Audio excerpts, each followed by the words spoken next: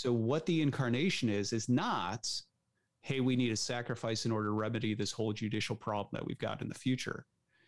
Christianity is about our corrupted species, the creator, the Son of God, the Logos, right, the agent of creation, enters our species in order to heal it and repair it and make it incorruptible from the inside, so that that lifeline back to God is, sort of reconnected, and that we, through union with him and the sort of sacramental life of repentance and so on, imitation of him, can somehow partake of his incorruption and basically be remade, putting off our corruption for incorruption.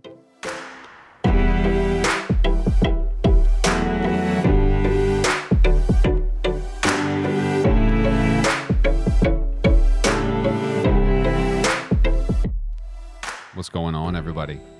Welcome back to the show. I'm Seth. This is the Can I Say This at Church podcast. Thank you for downloading the show today.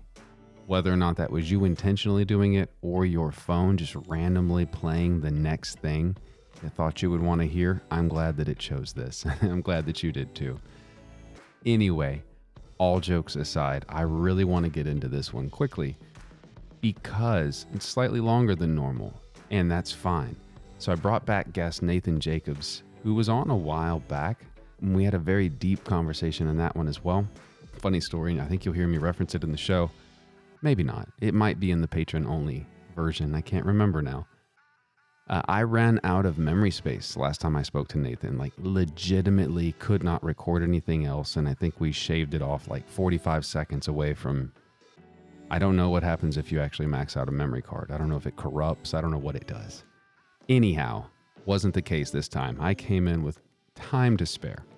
So, with that being said, we're going to talk a bit about begotten. Like, what is that? What does it mean to have begottenness, and what does that mean for our faith, for Jesus, for the cosmos, for you and I? It is a fascinating conversation. Now, we do jump off a few rabbit trails, and I mean, what kind of a conversation doesn't? So here we go. Roll the tape.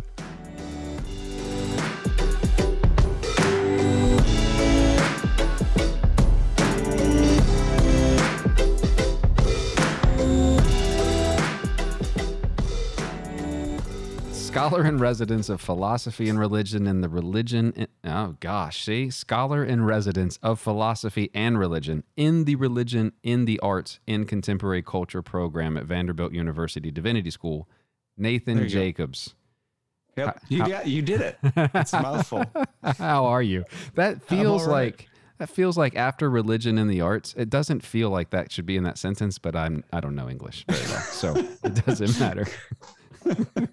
I'm doing all right. Not bad. How are you? It's been a while. It has been, I don't know, year and a half, maybe longer, maybe less. I don't know. Time shifts with Little League seasons. So it's just one Little League season to the next. So I'm good, man. I'm glad you reached back out. You were among a handful of people that I'm like, that was a fun conversation. And literally, I still so I don't think I've ever said this on the show. For those listening, in our first episode, which I'll link somewhere in the transcripts, I do that now. I transcribe the episodes because I need other things to keep me busy. Good. Yeah. I ran out of memory in the middle of our conversation. So literally at the end, I was like, so I have 5 minutes left. You have 5 minutes. You have 5 minutes. It's a hard stop. And then it will stop you. I don't know if it corrupts the file. I don't actually know what happens. I just know it stops. So I came a little better prepared today. Okay, great. But yeah, so you had reached out, and before we get there, so what is new? It's been a couple years. What is new? What should people know? Well, I mean, there's a lot new. Let's see. I'm no longer at University of Kentucky, as the title you read indicates. I moved from Kentucky to Tennessee, the Nashville area. Now affiliated with Vanderbilt as opposed to UK. But a big part of the move was because of my ongoing work in film. So I don't know how much I can disclose about the projects I'm working on, but suffice to say, it sounds like the next project, much bigger project than any of my previous ones, has now been greenlit or will be this week, as well as what looks like could be how do I say this in a cryptic way? An opportunity to keep on doing more film projects well beyond that. So anyway, I'll just say that. Yeah, So no, that sounds good. Things are heating up in terms of the film side of things. And then, in terms of academics and all that, I continue to write and speak and publish, but film has been a sort of primary focus. And then, my Substack, I suppose I should plug that. You should. Right. So I started a Substack, which for me was a little odd because, as I mentioned to you, this one friend of mine, Grant, who we have some sort of mutual connection with, he's a Lutheran pastor.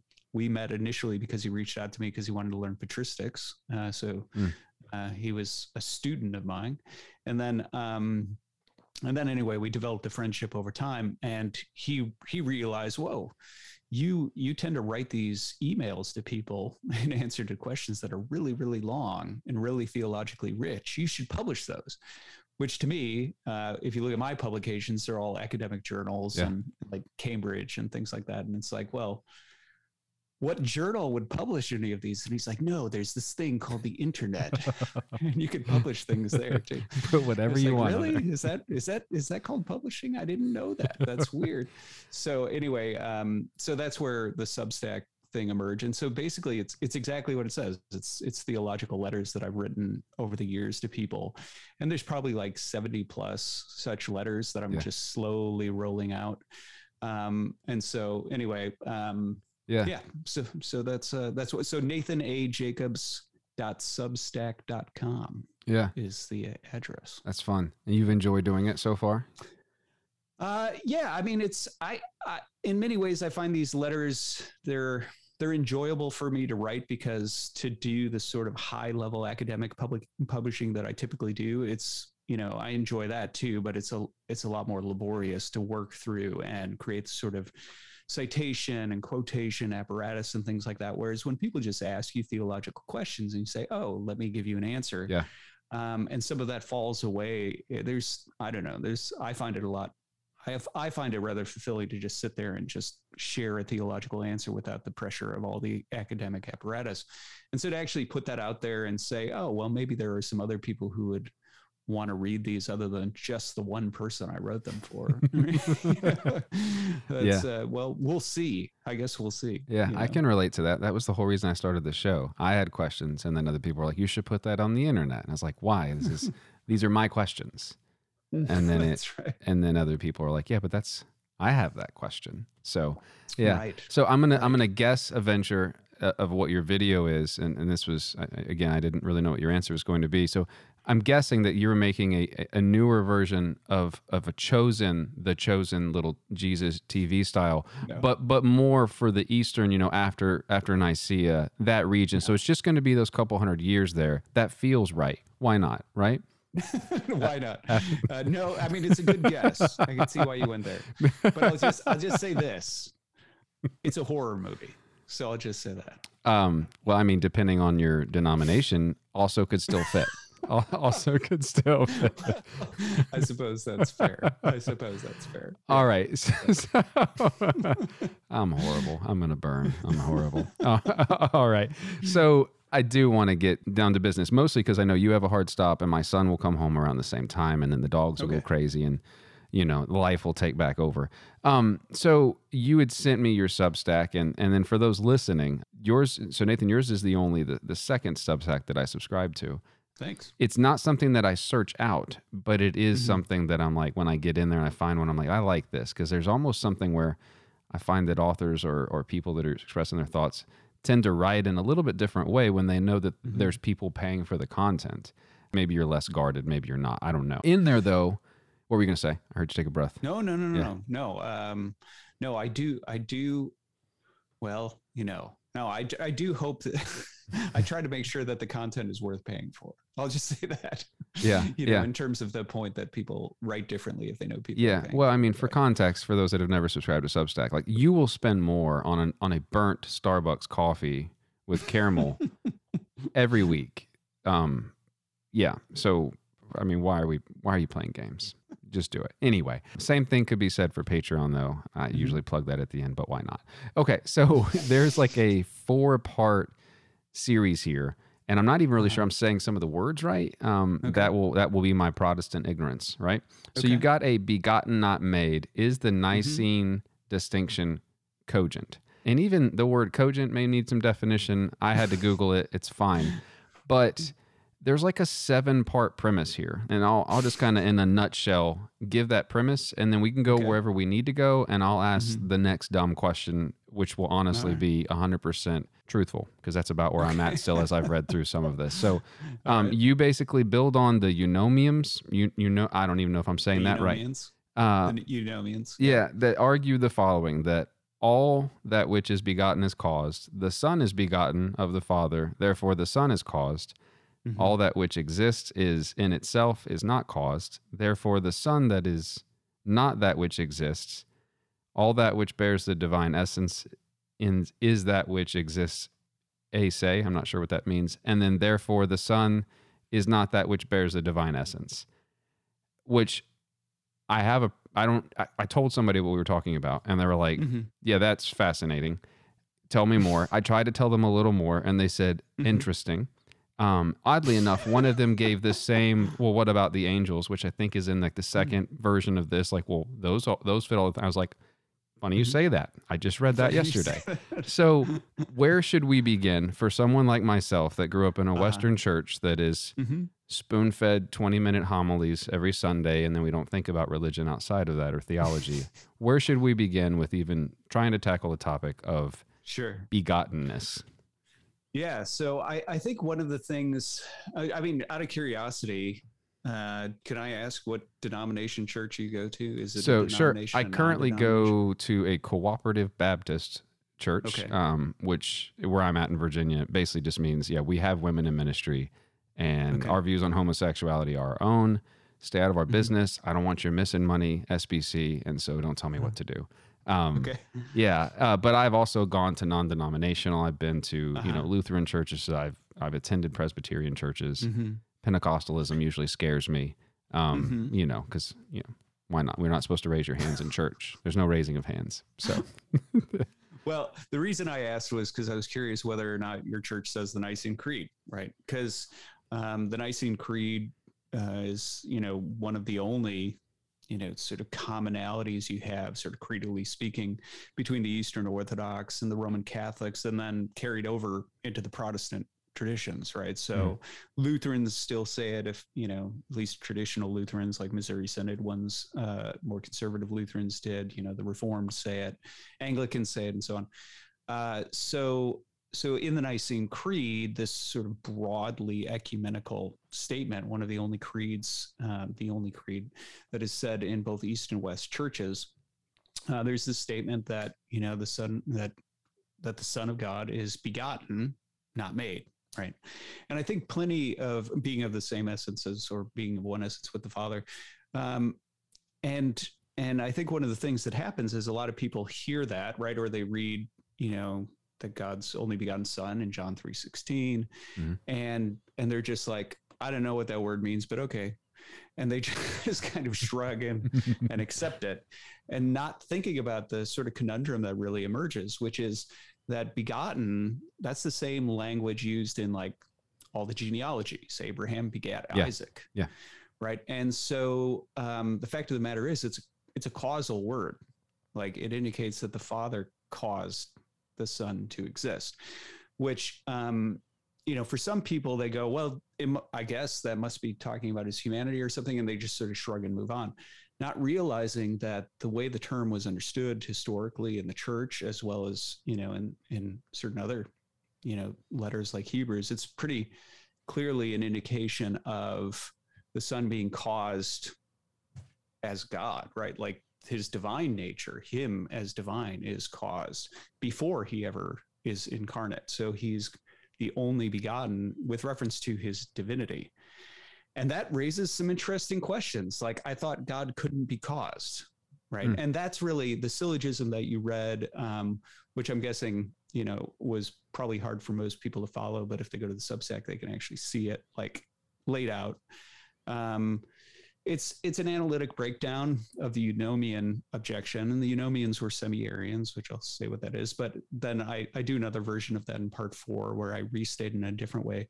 But the point was that people like Arius of Alexandria, one of the big heretics, right, of the early church, the Arian dispute was the one that was so divisive that it required the first ecumenical council, right? This council with representatives from the entire church to sort of look at this and say, well, Arius is teaching one thing, Athanasius, his opponent, is teaching another, which one is the faith that we received? Basically, Arius's position was pretty common sense. He just said, look, he's begotten. Whenever you cause something, there's like a time before you cause it, and then you cause it, and then there it is, right? So there must be a time when the Son of God didn't exist, when God was not a father. He's just God. He's not God the Father. He's just God. Then he decided he wanted a son, so he begat him, and then he came into being, and and there he is. And this is what sparked the controversy, because people like Athanasius recognize, wait a second, if there's a time he was not and then he came into being, then you're not saying he's God, you're saying he's a creature. He's actually created. He's made. And Arius was kind of like, well, yeah, I guess he is. He's the greatest of all the creatures, right? Most godlike of all the creatures. And what was interesting is, while a lot of people recognize, okay, I'm pretty sure that's not like Orthodox Christian, there being little o Orthodox, Orthodox Christian thinking to say that the Son of God is a creature. I'm pretty sure we're supposed to say that he's God. Mm-hmm. But they kind of stop there, and they don't realize that the Orthodox position contra Arius was, no, he's begotten, not made. And so you get into this weird thing where they're saying, no, he's caused, but not the way Arius is suggesting he's caused. And so they're still saying, no, he's caused, but he's not created. And that's what, if you pause for a minute, you go, well, how does that work? Yeah. Sounds a little weird. I've done math. That's not how math works. 1 + 2 is 3. Yeah. Right. So anyway, this whole response was initially, and with each of these letters on Substack, I always open by giving the context, right? Who wrote to me? Although I veiled their identity, who wrote to me, why, what occasioned it. And this was a scholarly friend of mine, right? A friend who we did our PhDs together. And so he was like, okay, look, man, I know I'm not supposed to say this, but just between you and me, I'm not sure I buy into the begotten, not made thing. He's like, I'm not sure it's coherent philosophically. And it wasn't the first time I'd heard that. I'd mentioned, when you brought up the angels thing, there's an article by Brian Leftow, he's a philosopher out at Oxford. Mm-hmm. And he gives this whole thought experiment to try to explain why he just thinks it's incoherent, right? It's not a cogent, not a coherent position to say that, he's begotten, not made, that you're still just saying he's a creature. Yeah. And so he opposes the distinction. And so basically my friend was asking me for help. He was kind of saying, okay, I know that you buy into this, and I trust you. I trust that you're a sharp guy. Help me out, understand how on earth this is a coherent distinction. And so I was like, okay, sure. And I started to write a letter, which then turned into a journal article, which is now published in Religious Studies. And so rather than actually sending him a proper letter, I just sent him the journal article. It's like, here it is. I wrote it, and I'm not doing it twice. Right. But on Substack, I still tried to strip out some of the apparatus and make it a little more letter-like. But I had to break it into 4 parts because it was just too long for Substack. Did you know that there was a word limit before you began? I didn't. Oh. No, I did not. You hit Control C, Control V. Dang it. Yeah. He's like, no, this is way too long. It's like, and then how long do I have to keep on hitting delete before you tell me it's not? Yeah, because then you have to reframe everything. Fine. How many times do I have to do this? Yeah. That's right. Yeah. That's right. Yeah. So I have a question that I thought about as I was driving home. Okay. So I think that often people, and this may be a dumb question, and if it is, tell me if it is. Mm-hmm. So begotten for me. Okay, here we go. So if things are created, right? Mm-hmm. For Earth, and so that's what I want to focus on. How could there be a begottenness before the creation of Earth, because the universe doesn't say that you know what I mean? Maybe I'm not asking this correctly. I don't think I am actually. Okay. Yeah. Give it another shot. Yeah, I'm struggling. As I'm saying it out loud, I realize how ridiculous it sounds. And this is the downside of not being able to edit the video, because everyone will see how ridiculous I am. Okay, so begottenness and creation only seems to matter for the salvation of people on earth, because earth is the central focus point, correct? Like, we're talking about the divinity of Jesus, correct? Well, if you're asking me from the Eastern patristic stance, which is what I'm doing, not correct, but keep on going. So my question would be then, could there be a begottenness before the earth's relation to begotten even matters? If I let me try to rephrase what I think you're trying to get at. Yeah. Right. Is it really that you're sort of suggesting that, well, let's say that Arius is sort of right. You know, maybe we ditch the word created, but we still say begotten, and it's still causal. And we sort of do this like, here's the line where all the creatures are. And then back here, you know, over here on this, behind this line, there's this other causal moment that we call begottenness. Is it something like that? No. Okay. Let me try to make it. So, okay. So, there's life on Polaris, and we realize, crap, we need a corporeal form of the divine to come in and make things right. And so I begotten it then, and now I come down to earth, and I'm going to redo creation. And we've got our own narrative of that in the Bible. The begotten already happened. Oh, so now here it sounds like though you're associating begottenness with the taking on of the corporeal. Is that right? Yeah. Okay. Yeah. So maybe that's wrong. So that's the part that's not right. Okay. So, so begottenness actually refers to, let's do it this way. Let's pretend there is no incarnation ever. Okay. Right. There's just the Holy Trinity. Begotten, as well as spiration, or proceeding, right? The Holy Spirit proceeds from the Father, or if you're in the West, Father and the Son. Those are both causal terms. And so within their Trinitarian theology in the Eastern Fathers, which is what I'm focused on here, is the Father is uncaused. Nobody causes him, but he causes the Son and the Spirit to exist and to have his divine nature. That's what the claim is. And so even if there were no sort of redemption history in the sense of the Son of God becoming incarnate, the Son would still be begotten in his divinity. That's the claim. Okay. And that's where Arius is trying to get his head around. How is he not then a creature? Doesn't he have to be a creature? And so a lot of what I'm trying to do is break down, and that's the same thing my friend was asking. It's the same thing Brian Leftow was, arguing in his article. What I'm trying to show is that there's pretty significant and philosophically robust, arguments being made here for how that distinction does make sense. So, yeah. Okay. Should we talk about those? Yeah. We should. But we want to make sure we're setting up the problem right. I mean, do you feel like you understand what the problem is? Yes, it was more of me playing devil's advocate of, well, the universe is however old the universe is, and God exists at a faster speed than the speed of light.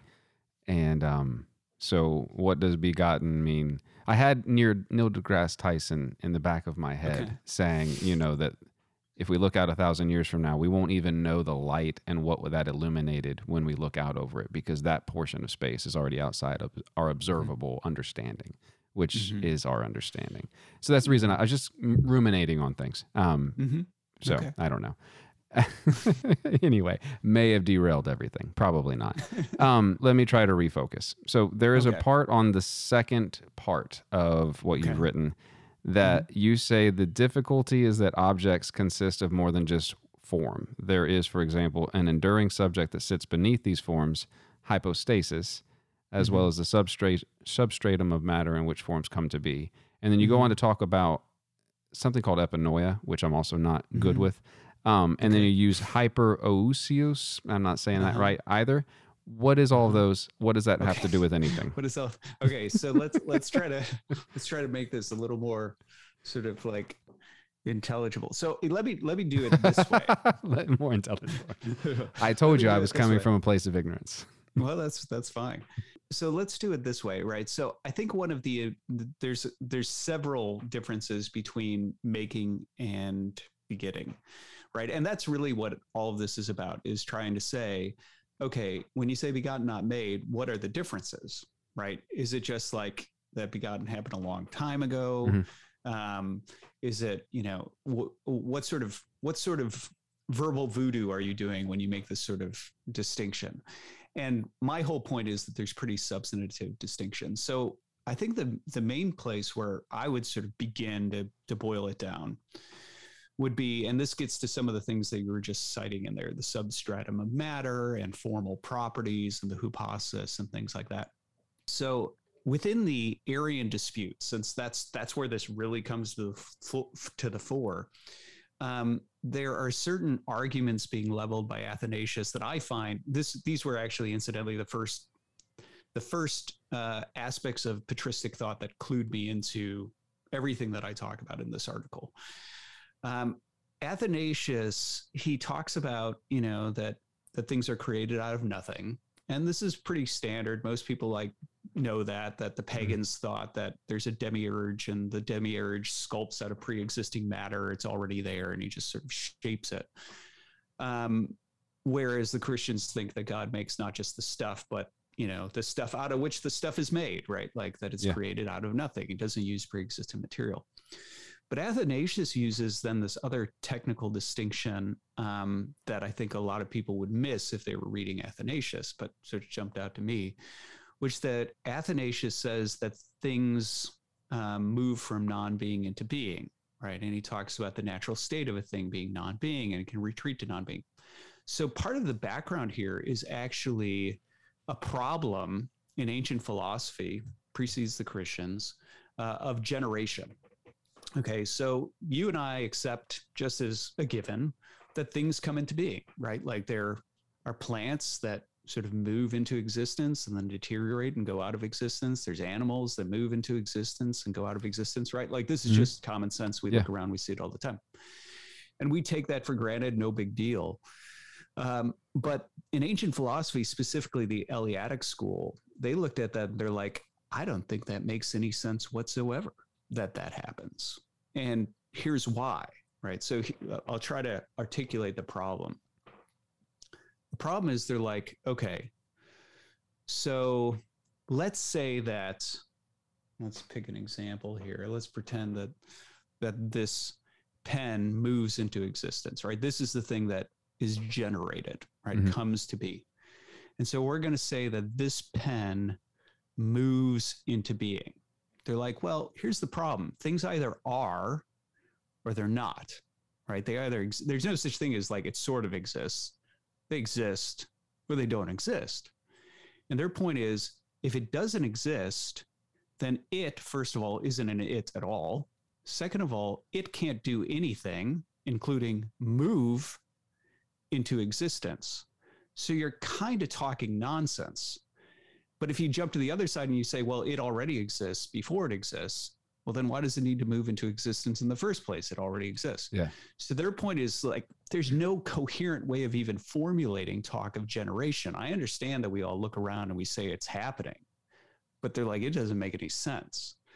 And so there were several solutions to this, but Aristotle's solution was that what he suggested is there actually is a middle between existence and nothingness. And he suggested that's potentiality. So you have the potential to be stronger than you are, right? You could go and do some weightlifting and usher that sort of potential into actuality. That potential is not nothing. It is something, right? But it's less than concrete actual strength. And so Aristotle suggests that actually is an ontological middle, right? Middle between nothing and something. And according to Aristotle, that's what makes possible generation and corruption. Things aren't moving from nothing to something. They're moving from potentially something to actually something. Potential to actual. Like conceptually, I always like using the idea of a fabric, right? A shapeless bit of fabric where it's like, well, it's potentially spherical, it's potentially cubical, you move it around, it's potentially in a number of shapes. And that potential becomes concretely real if I wrap it around a ball, right? Now it's Now, its potential to be spherical is actual, right? It's actually spherical. And so what Aristotle talked about is he talked about the distinction between form and matter, that potential, right? That potential to be something. That's what Aristotle thought matter really is. What is matter? It's really just the potential to be stuff. And then what happens is when it manifests concrete properties, sphericality, for example, these, drawing on, his teacher Plato's terms, these are forms, right? Formal properties. So we identify them with abstract nouns, right? Sphere, right? We can talk about this sort of abstract nature of sphere. And sphericality manifests in the matter, and that's where that potential to be spherical moves from potential to concretely real. And what we call corruption or degeneration, right, is just where that then retreats from matter, and it just goes back to potential. So that's the basic concept that Aristotle used in order to solve that problem. Well, one of the other terms that Aristotle used for potential was non-being. And the reason he used non-being is because it's softer than nothing, right? It's just not quite being, right? It's not being relative to things that are being, right? And so when Athanasius says that if Arius, son of God, is created, right? He says, then he moved from non-being to being. He moved from a potential being to an actual being. Now, you might say, okay, so what? Let's just pretend that's true, right? Let's just pretend Arius is right and that's true. So what? Well, this is what gets you to a critical distinction in Athanasius.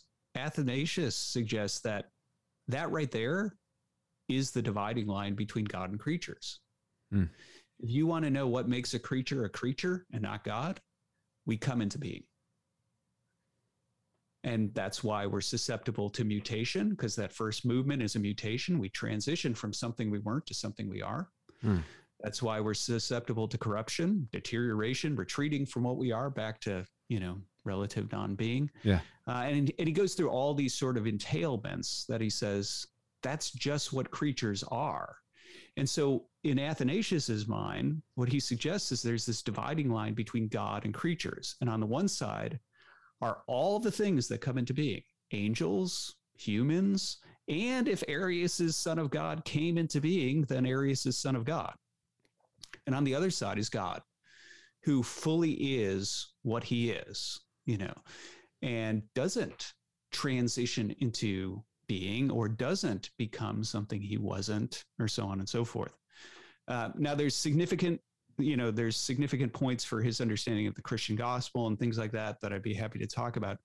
But I'd say the first starting point for really getting our heads around what's going on in this discussion is exactly that Athanasius, and then, as I point out in other publications and things like that, other Eastern fathers with him, they really see the gulf between God and creatures to be that, right? That creatures are things that come into being, and then the fact that we come into being unfolds all these other metaphysical entailments, like that we're mutable, changeable, like that we're corruptible, like that we're in some sense temporal, because there's a before and after to our existence, that we're finite and circumscribable because our existence wasn't, infinite. It had a certain definite starting point and so on. So anyway, there's a host of that we're material, including the angels, right? Yeah. All of these things start to naturally unfold from that. And that's where Athanasius sort of freaks out, because he's like, Arius, what you're proposing when you say that there was not a time that he existed and then he came into being, you have now definitively placed him on this side of the God-creature divide. And he's really, ontologically speaking, no different than the rest of us. And Athanasius thinks that's why Arius's Christ can't save any of the creatures, because we need something that's not a creature to save us. It's that time of the episode. Give me 30 seconds or so. I'll be right back.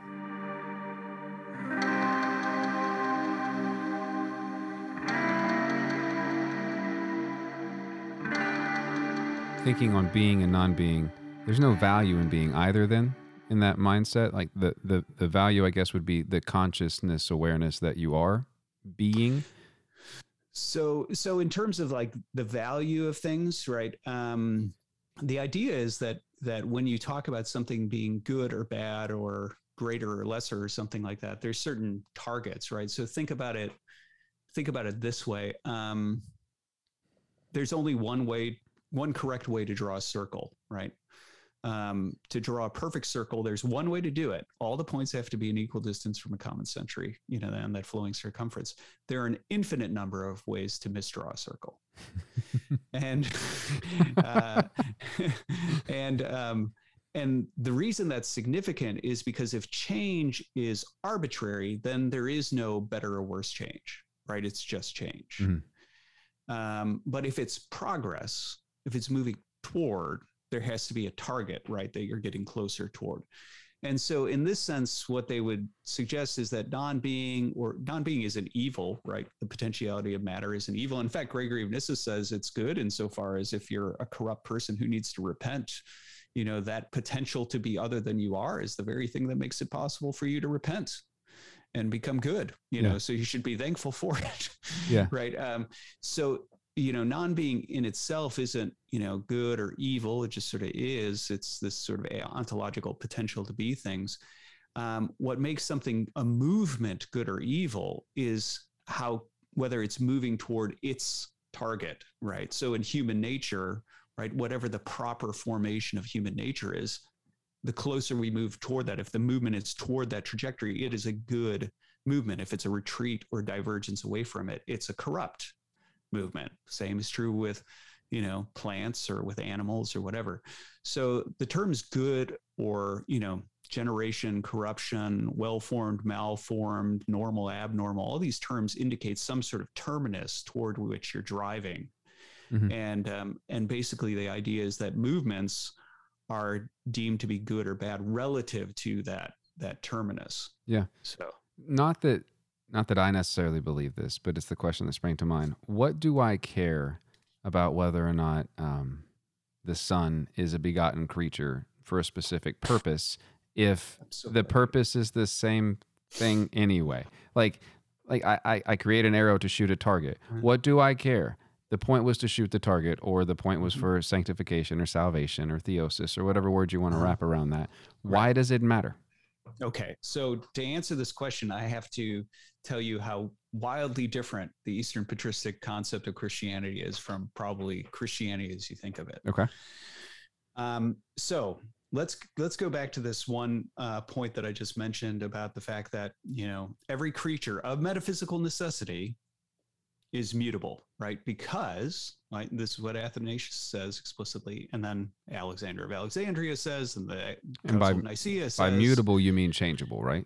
Changeable, okay. Right? So the Greek term is aleotos, right? And it just means to become something you weren't, right? So in this case, you're potentially a human, and now you're actually a human, right? That's a change, right?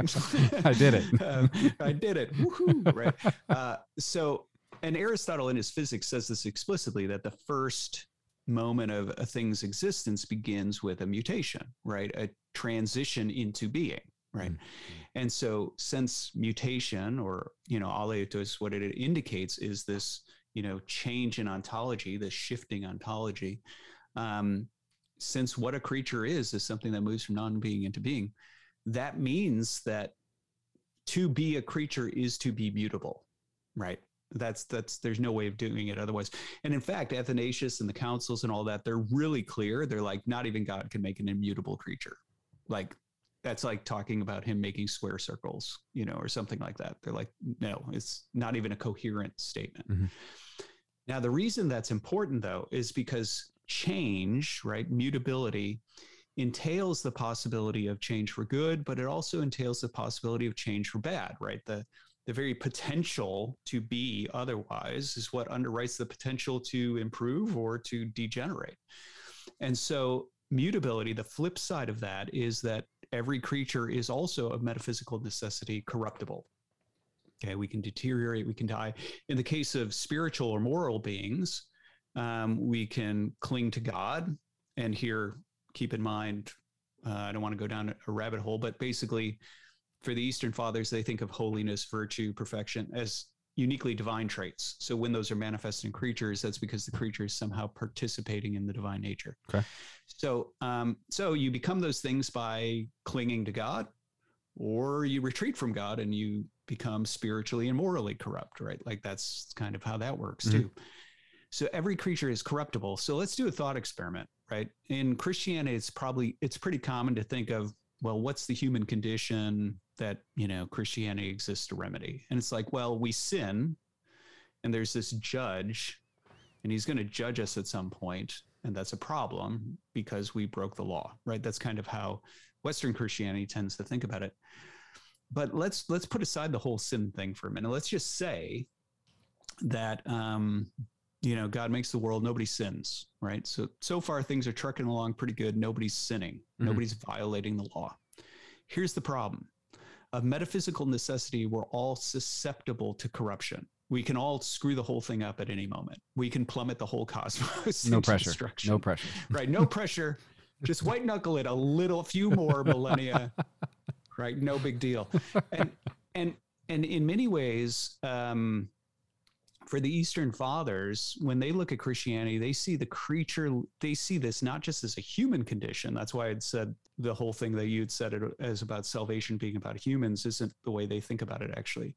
It's about the cosmos as a whole. Creatures, the creaturely condition is that we're all susceptible to corruption. And that's this threat, this time bomb looming over the head of all of creation all the time just because of what we are. It looms over the head of angels, over humans, dogs, cats, lions, tigers, and bears. And so like and that is the thing that they think Christianity exists to remedy. Now, yes, corruptibility, right, has manifested into actual corruption in our circumstance, but that's a manifestation of the problem. The problem was there before it ever happened. And so the big question that they have, is how do you ever escape it? And their answer is that the only way to escape corruption is to participate in or partake in the only nature that's incorruptible. And so they notice throughout Scripture how often Paul will talk about the resurrection from the dead being the putting off of corruption for incorruption, or Peter talking about the corruption that has come upon the world due to sin and that we escape that corruption by partaking of the divine nature. And so in their mind, what Christianity is there to offer, the only lifeline, the only hope that creatures have is to somehow participate in God, participate in divinity, to partake of God's own incorruption, immortality, unturnability, moral, spiritual unturnability, and become, good, right, virtuous, etc. And that's the only hope of escaping that. Now, if we hold on to that for a minute, then what you realize is that the whole point of the incarnation in Christianity is to offer you that. So what the incarnation is not, hey, we need a sacrifice in order to remedy this whole judicial problem that we've got in the future. Christianity is about our corrupted species, the creator, the Son of God, the Logos, right, the agent of creation, enters our species in order to heal it and repair it and make it incorruptible from the inside, so that that lifeline back to God is, sort of reconnected, and that we, through union with him and the sort of sacramental life of repentance and so on, imitation of him, can somehow partake of his incorruption and basically be remade, putting off our corruption for incorruption. Now, if you look at Christianity in those terms, all of a sudden Arius undoes the whole thing, because if Arius puts the Son of God on the creaturely side of that divide and makes him a mutable, corruptible creature, he can't help any of the other creatures. He's in the same boat as us, even if he never sins. And so that shift, you have to have that shift in how they see the Christian faith, how they see the creaturely condition, how they see what Christianity offers, in order to understand why Arianism was a big deal and why it was critical to say, no, he's not made. Because if he's made, he comes into being, then he's mutable, corruptible, etc. He's begotten, and that's something different. I'm curious, and you did not write about it, and maybe it's because it's irrelevant to the conversation. Where does so everyone talks about God and the Father, and then there's the Son, and then the Spirit never gets spoken about. So where is there a begottenness mindset about Spirit at all? Is there any any Yeah. place at the table for that part of the conversation. Yeah, it's not begottenness, right? Because he's the only begotten, Yeah. right? Yeah. But it's still causal, right? So the language of the Spirit proceeds from the Father, right? And then the whole dispute about proceeds from the Father and the Son.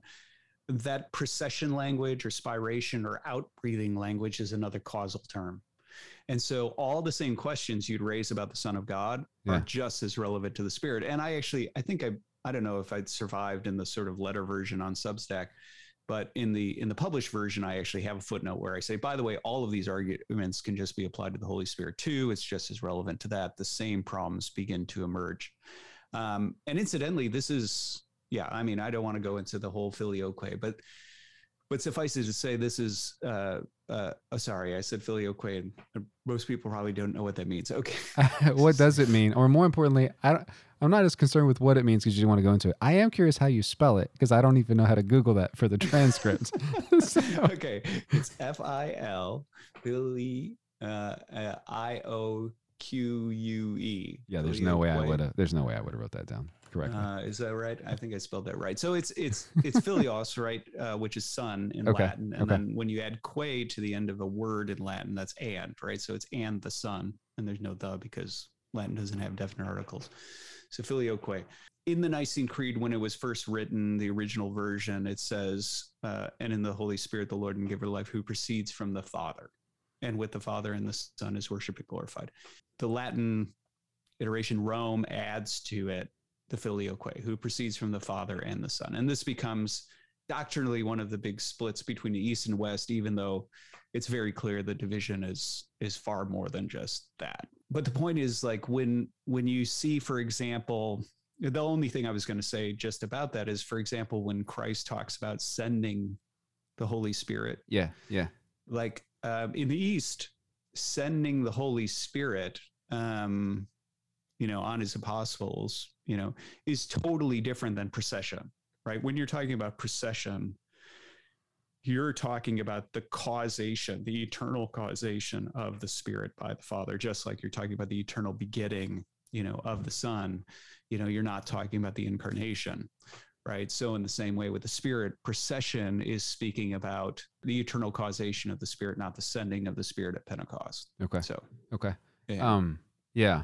I want to change gears, ask two other questions unrelated to the Substack article in question, mostly because I think I would need 5 or 6 hours to work through a tenth of my questions, of which there were many. But there are, and I only say this because I know that we have a stop coming. And so there are two questions that I've asked everyone. I don't believe I ever asked them of you. Maybe I did back in the day. I honestly don't remember, and I'm too lazy to find out. I probably don't remember either. I'm too lazy to find out. So I am curious on this, though, because I think church for you has a different definition than church over in the Western subset of proselytation and the way that we do church on a Sunday or whatever the day is. So what are some things forward thinking that you feel as though congregants of the church, capital C church, should be intentionally allowed to talk about without fear of repercussions, and to not do so will damage people or the church as a whole?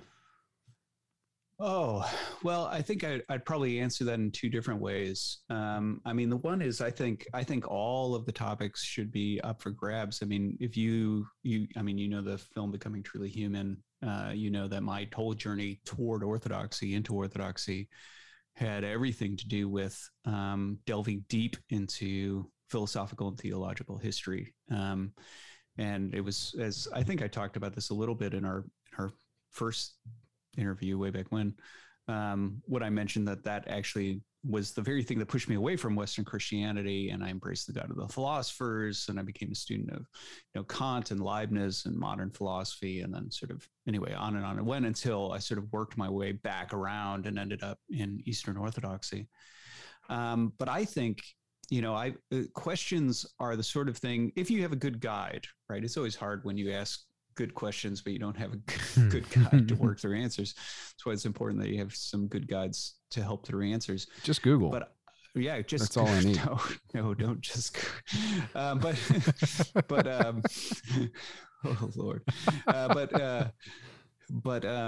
No, I mean, I think a lot of the questions. So if you look at, I'm a big fan of hard questions, right? And so if, for example, you looked at not my Substack, but just my my publishing stuff, I spent a lot of time with Immanuel Kant. Kant, supposedly the all destroyer of metaphysics and the enemy of Christianity and all this sort of stuff. And you know, I did a whole article on Kant's objection to divine revelation, right? He thinks if God were to reveal himself, you know, we couldn't even know it's God talking, all this sort of stuff like that.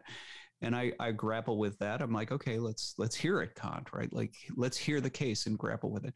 And so I really do think, as somebody who's confident that, you know, Christianity is true, I think all the questions are great and up for grabs, mainly because I think they all have answers. And I think wrestling with them is fruitful, right? And so, like, I think that's true. Now, I think there's other things, though, that are best wrestled with not in a public forum, but in a private forum, right? You know, you brought up, you know, sexual issues or something like that. On the one hand, there's sort of like I don't want to go down that rabbit hole, but just suffice to say that in our context, it tends to be a sort of socio-political issue that then like is all about the public forum dispute. And my main question is, let's pretend for a moment that, you know, I'm homosexual, and let's pretend for a moment that I have a conscience problem with that. And I'm like, I don't know, should I have a conscience problem? Should I not? How do I deal with this spiritually? What do I do? I don't think the public square is the most fruitful place for that. My spiritual father, speaking from an Orthodox perspective, my spiritual father is the one who is the best person to address that, because it's about me, right? It's not about the public square. It's about me. I'll give you an example of one such sort of very Orthodox story. There's a story of this drunken monk, right? Where there was this one monk who so many people looked at and they were like, oh, he's such an embarrassment to the monastery because every day he's smashed. And like all the people in the town know it and all the other monks know it. And it's so scandalous. And what do we do with this guy? Eventually he dies.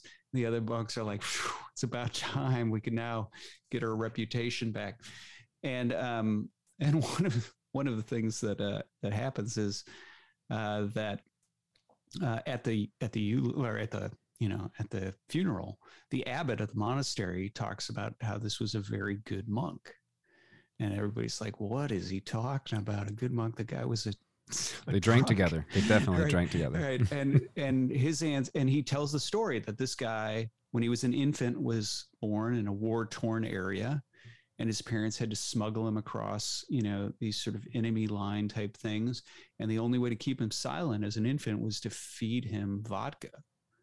And so he was a raging alcoholic from infancy forward. Came by it honest.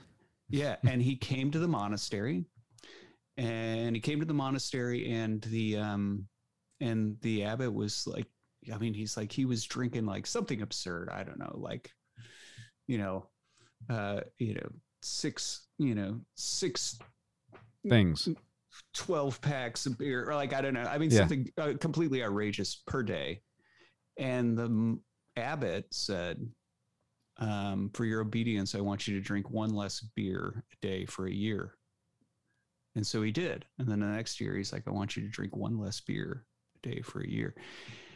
And he did. And he kept on doing that. And he's like, and when he died, he was down to only 6 beers a day. Right. Yeah. And it's progress. He was an obedient monk. Right. Yeah. Now, this is a very sort of Orthodox story. It's a very Orthodox way of thinking about spirituality and things like that. But it's part of the reason why, a discussion in the public square about drunkenness and that drunkenness is sin and all these sorts of things, that's not going to help that guy. What that guy needed is a wise spiritual father, like his abbot that he had. And thankfully he had one. Right. And I think what oftentimes happens in the public discussion of so many things that are deeply personal and deeply relevant to a person's soul is that the person that they're most relevant to gets lost in the discussion. And so anyway, that's where I'd say all the questions, all the discussions are good. All of them are up for grabs. I love good, hard questions and wrestling with them.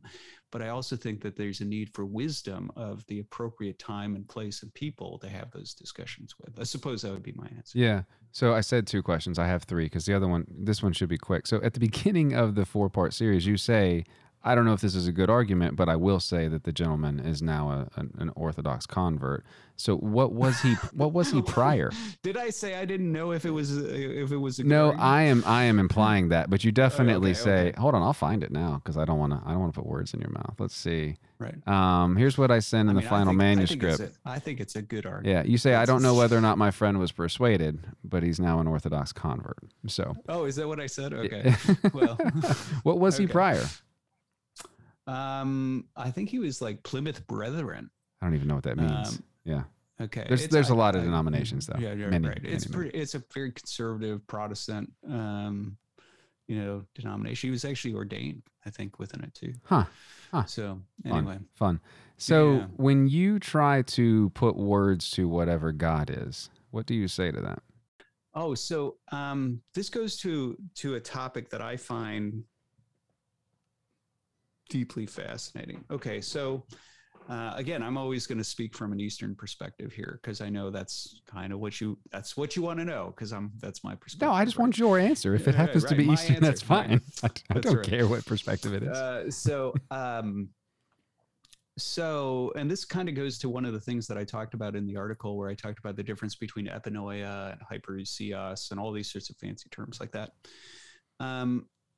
There's a tendency to talk about God as if he's beyond, right? And he's incomprehensible and we only speak negatively about him. And there's certainly like patristic precedents for that, where they talk about this great cloud of unknowing and you ascend into it and right, you leave behind all these sorts of things of the sensible world. And there's plenty of stuff like that.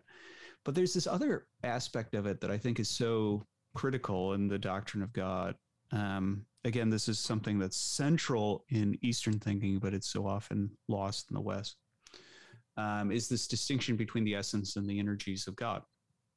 And so the energies is this concept that it emerges from Aristotle. He's originally develops it in reference to the unmoved mover because he needs a term to describe how God does stuff, but doesn't mutate, right? Because he too has God on that other side of the non-mutative line. Yeah.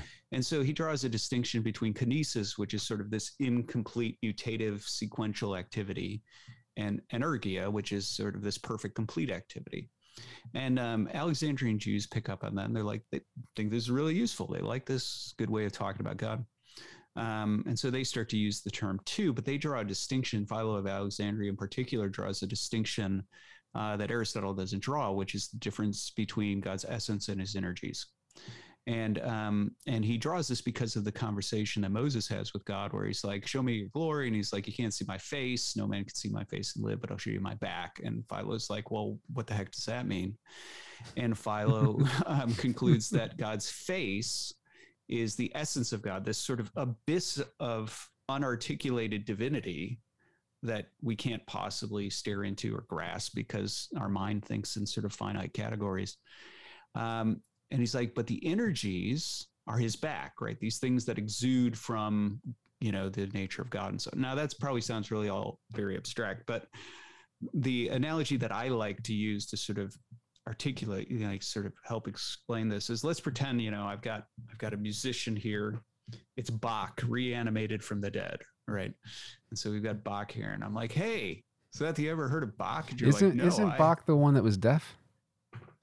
No, that's Beethoven. Okay. It's Beethoven, right?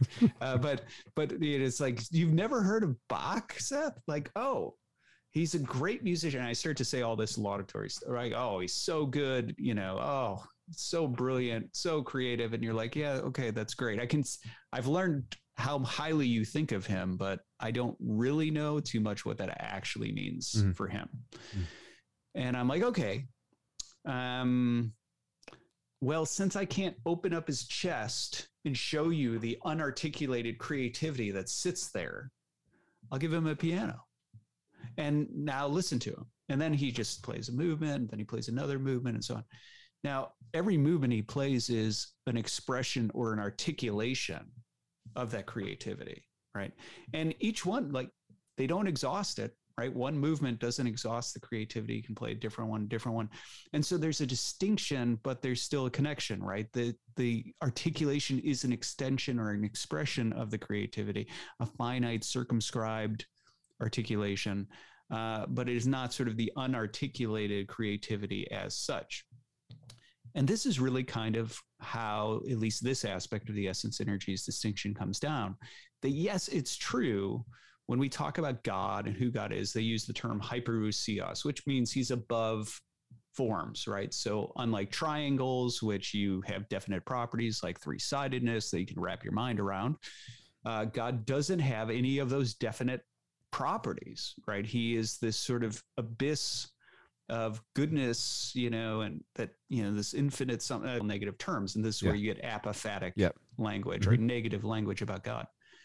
But a lot of people will stop there and they'll just talk about this negative language about what God is, and you can't get your mind around him. But in the essence energies distinction, they actually suggest, but the energies you can grasp, just like with Bach.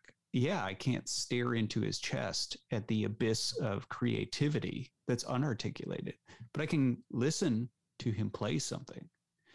And they suggest that that's true of me, right? That's true of you. Like we spend hours and hours and hours together. I still can't like stare at your unarticulated nature, right? I get to know who you are through how it's expressed, how it's articulated.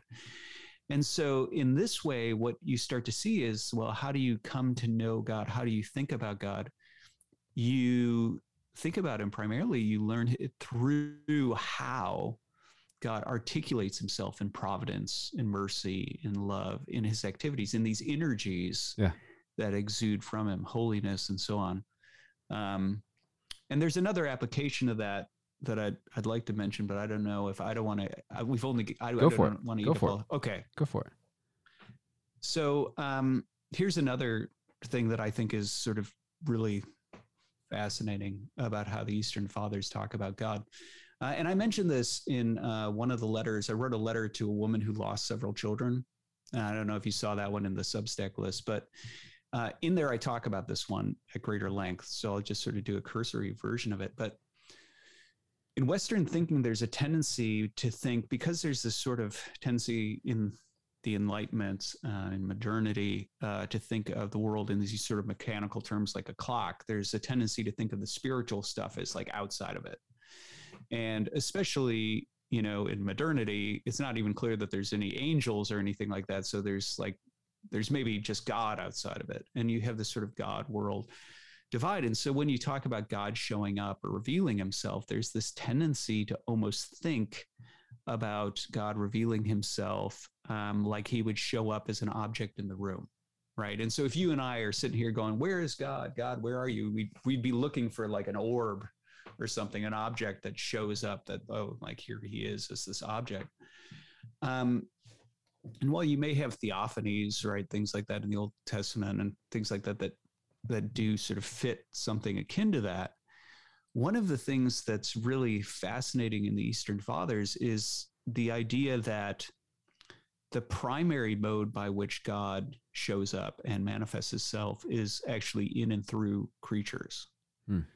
So there's very few instances in scripture where God shows up unmediated, right? Usually shows up in and through a prophet, in and through an angel, right? In some elements, or, in some of these cases in theophanies. Yeah. A bush, a donkey. Yeah. But one of the things but when you consider that, one of the analogies that's sometimes used to talk about this sort of concept of like mediation in the East, like these sort of mediated experiences, is this analogy of metal and fire. And this sort of goes to another aspect of the divine energies. The divine energies, one of the things that people like Philo developed with the concept was the idea that the energies are communicable, right? So how do you explain a demoniac having knowledge or strength that he shouldn't have? Well, he's being energized by a demon, right? How do you explain, a prophet who is, able to do superhuman things, right? Perform miracles. Well, he's being energized by God, right? That's the sort of concept. And they would use, one of the favorite analogies they would use is metal and fire. Whoa. Okay. Give me 1 second. They won't be quiet. Okay. They scared me though. Saw that. Sorry. Yeah, no problem. So one of the favorite analogies to talk about this sort of like communicable energy, right, was the analogy of metal and fire. Mhm. And so if you take metal and you stick it in fire and it heats up, it gets to the point that it glows and it burns, and you can take it out and, you can burn stuff. It illuminates, it's got these energies in it that express the nature of fire. Now, the idea is it's still metal, Mhm. right? But something of the nature of fire, the energies that express the nature of fire, have taken up residence in the metal. It is now energized by it. And that's how they tended to think about this concept of communicable energies. And so the idea is that, yes, the energies of God, in the West, what is typically called the attributes, but in the East, they're energies, right? His holiness, his righteousness, all these sorts of, his justness, his mercy, all these sorts of things. Like, these are all energies, incorruption, immortality, right? Are things that can be communicated to creatures. And in fact, that's part of the hope of the gospel, is that we can somehow have those communicated to us. But one of the things that comes out of this is also, what I find so fascinating is that in the East, this point that they're communicable also goes to one of the ways in which the Eastern Fathers talk about how we're supposed to, in an unfallen, uncorrupted world, experience God, see God, encounter God, know God. Let's take our metal, and rather than just it being generic, metal rod or something like that, let's say it's a branding iron, right? And so I heat it up, I take it over to a cow, I burn the cow, right? Well, is the cow, like, how far does that fire feel from the cow, right? Like, presumably the fire feels pretty close. Yeah. And the reason is because the metal is actually now a conduit, right? It's actually brought the nature of fire near to the cow. The cow is actually experiencing the fire. Now, how it's experiencing it is mediated, shaped by the metal, right? But it's still experiencing the fire. That's the nature of fire it is experiencing. Well, the reason this is important is because in the Eastern Fathers, what they see is that us as icons of God, angels as, it's tough to find passages where they actually call them icons, but following their rationale, it would seem they are icons of God too. We actually exist in order to be conduits of God. Like, you exist as an icon of God in order to participate in the attributes of God, just like the branding iron. And so the idea would be that in an unfallen world, a world as it's supposed to be, I don't find God in between you and me. I look at you as an energized icon of God, and I see God. So just like, yes, it would be shaped by you, just like my branding iron shapes how the cow experiences the fire, but it's still really experiencing the fire. And so in you, I'd be really experiencing God. It would really be God that I'm looking at, that I'm hearing, that I'm encountering. And the reason I think that's so fascinating is because in the West, mediator, and I think it's probably because the legal connotations, tended to think in terms of a separation between, right? Talk to my attorney, don't talk to me, right? That's how we tend to think about mediation or mediators in the West. But in the East, mediators like the angels and humans and things like that, they actually bring the subject near. So rather than standing between and being a hindrance to the thing, you actually bring the thing near, just like the branding iron mediates fire to the cow. So you, as an icon of God, is meant to mediate God to other things in creation. The angels are made to mediate God to the rest of creation. And so there's a real sense in which providence, as it's conceived by the Eastern Fathers, is actually that we should see and encounter God in one another. And incidentally, this would explain why God seems very hidden. When all the conduits and all the icons refuse to cooperate, and we sort of shut that down, God would seem very hidden and very absent. Because you're supposed to be the means by which I encounter him. I'm supposed to be the means by which you encounter him. So we're at both times, both the person being branded and the branding iron at both times. That's right. That's right. Yeah. Yeah. Yeah. Where you have a direct, yes, that's right. Where you're being energized by God, but then being energized. Huh. I mean, so like in my tradition, we have elders, and elders are not like people who sit on a board or something like that. Elders are actually, it's a charismatic office where these are usually like wonder working living saints, right? People like Elijah's who walk around, Elder Paisios being one that you could look up. And we have an unbroken chain of these all throughout our history. But you listen to these stories where you sit down with the elder and, you know, he tells you secret knowledge about yourself. He performs a miracle. He does these. If I'm having a conversation with somebody like that, God doesn't seem very absent in that moment. In fact, he feels very present. If an angel were to show up here and start talking to me, I presume God would not feel very absent that moment. He would feel very present. But that's what's supposed to be normal, right? Like that's what the norm is supposed to be. So there's a real sense in which the way in which we currently exist, where it's like, I can't see God, where is God? That's not the way things are supposed to be. I'm gonna paraphrase what you just said because it's what came into my mind. So the way we're supposed to be is the way that it is when the veil is torn, and we've intentionally then just erected new veils. Is that fair?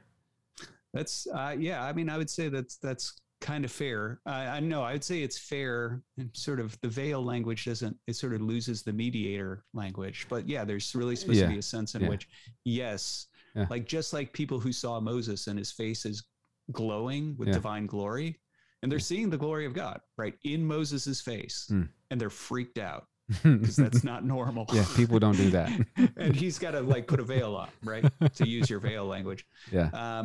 That would actually be, I mean, if you want to combine the two, right? That's kind of your veil language, right? Is that the way people saw Moses? That's what you should see all the time throughout all of creation. But we're all walking around with veils over time. Yeah. So you talked about the Substack. Where do you want people to go to do whatever it is that they should be doing as it relates to the work that you're doing? Oh, I don't know. I mean, if somebody wants to know what I think about things, or they think any of the insights I can offer are helpful or whatever, I'd say just subscribe to Substack, right? So, do I have to say it again, or will you post a link or something? I'll post it. Yeah, absolutely. So, so I mean, these letters were. Sometimes I think when people are looking at them, they're treating them. I'll hear people refer to these as articles, and it's like, these are not articles. These are literally, I sit down to write an answer to a question going off the cuff to somebody. And my intent in the original letter is always to help the person, right? I don't know if I'm always helpful, but you know, that's the intent at least. Help clear something else, clear something up, bring clarity, bring insight. And so the hope is that, you know, there are other people who might benefit, you know, from those as well. And so I would say anybody who wants to see if it's beneficial, subscribe, right? If you want to support my work, you can be a paid subscriber. Can you submit a question there? Is there like a button that says, shoot me a question? There's not a button on there, but if you go to my website, there is a place where there's a contact form, and that's normally where people who I don't know send me questions. Yeah. And so people can do that. Now I can't, given how long the responses are that I write, it usually takes a while for me to get back to. I mean, sometimes I knock it out in a single sitting, you know, the next day, but I know I'm working my way through a couple of, you know, questions that I just got that'll end up on the Substack eventually. So people are free to write to me and ask me a question, and they might hear back, unless of course I start, thanks to you now, get like 100 questions. Then I'll end up just picking which questions I like. But well, I'm not intending to create problems. So, Nathan, as always, man, I really enjoy talking to you. It's fun. Thank you for having me. Thanks for humoring me as I ramble through a question. That's the downside of not scripting them. So, well, fair enough. So, good. Well, the only thing I would say is I feel like we sort of set up the problem of begotten, not made. Yeah. And I never really said much about the answer. We can do part two. Can I try to summarize an answer in like 3 minutes? You could take longer than 3 if you need, but sure. Yeah, Well, I have 5 hours left on this memory card. So let's. okay. Well, I don't have 5 hours left on the clock, but um, I mean, I think we established pretty clearly the whole like mutability and Mhm. difference between God and creatures and why that issue is so significant. What I just say is that if you know that, if you hold on to that and you recognize this sort of difference between the mutable, right? This is what a creature is, right? It comes into being. That means it's mutable, et cetera, et cetera.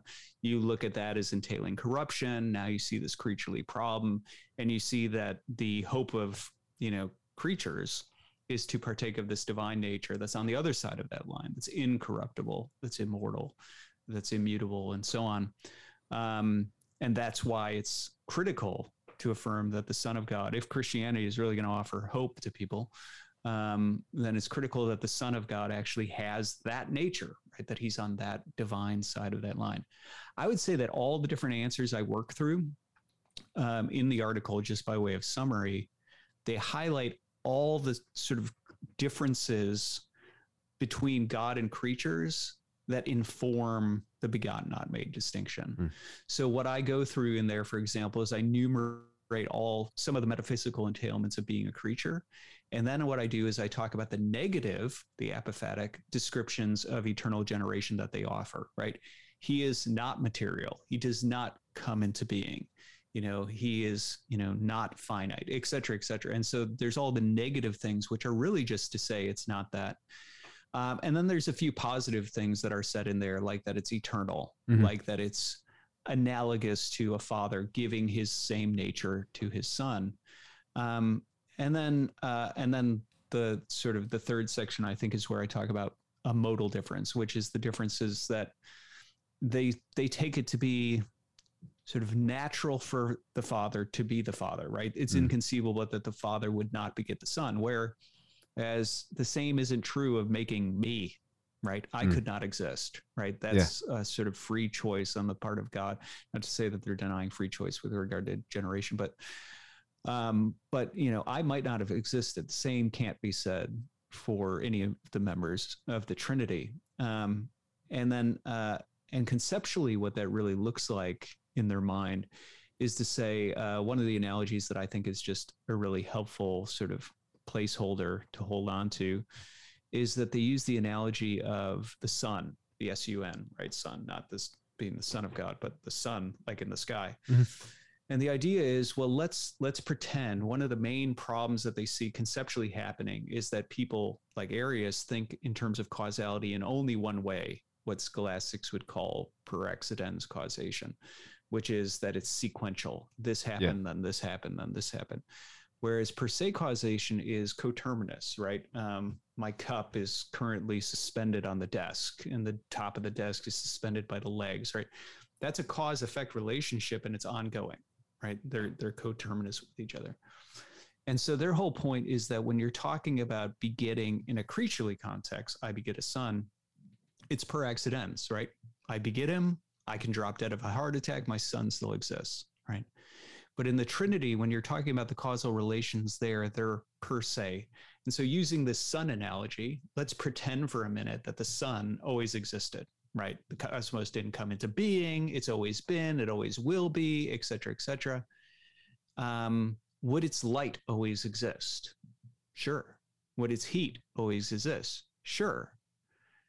But would its light and its heat be causally dependent upon it, on the sun? And the answer is yes. And so this is sort of a picture of this sort of eternal causation, an eternal, ongoing, unending causation, where all three things are present, but two of the things are dependent on one of the thing. Yeah.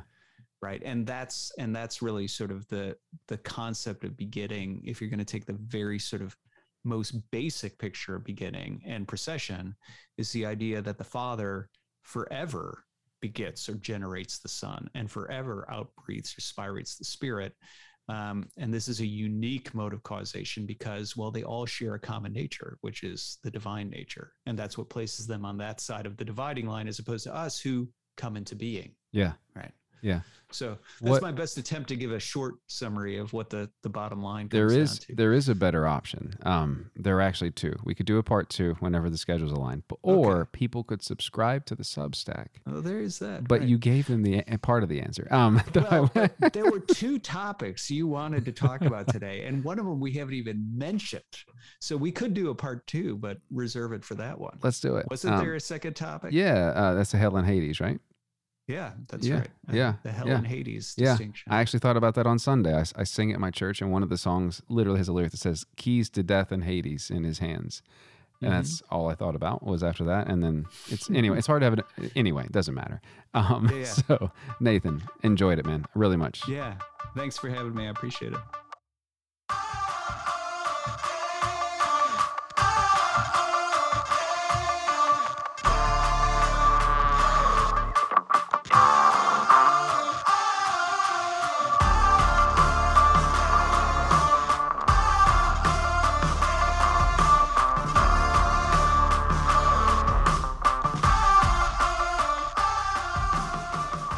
Now, I haven't added it up, but there are hundreds of thousands, if not millions of podcasts on the internet, and I am humbled that you continue to download this one. If this is your first time here, please know that there are transcripts of these shows. Not always in real time, but I do my best. And if you go back in the logs, you can find transcripts for pretty much any episode that you'd like. The show is recorded and edited by me, but it is produced by the patron supporters of the show. That is one of the best, if not the best way that you can support the show. If you get anything at all out of these episodes, if you think on them, or if you're out and about and you tell your friends about it, or hey, mom, dad, brother, sister, friend, boss, pastor, here's what I heard. What are your thoughts on that? If this is helping you in any way, and it is helping me, consider supporting the show in that manner. It is extremely inexpensive, but collectively, it is so very much helpful. Now for you, I pray that you are blessed and you know that you're cherished and beloved. We'll talk soon.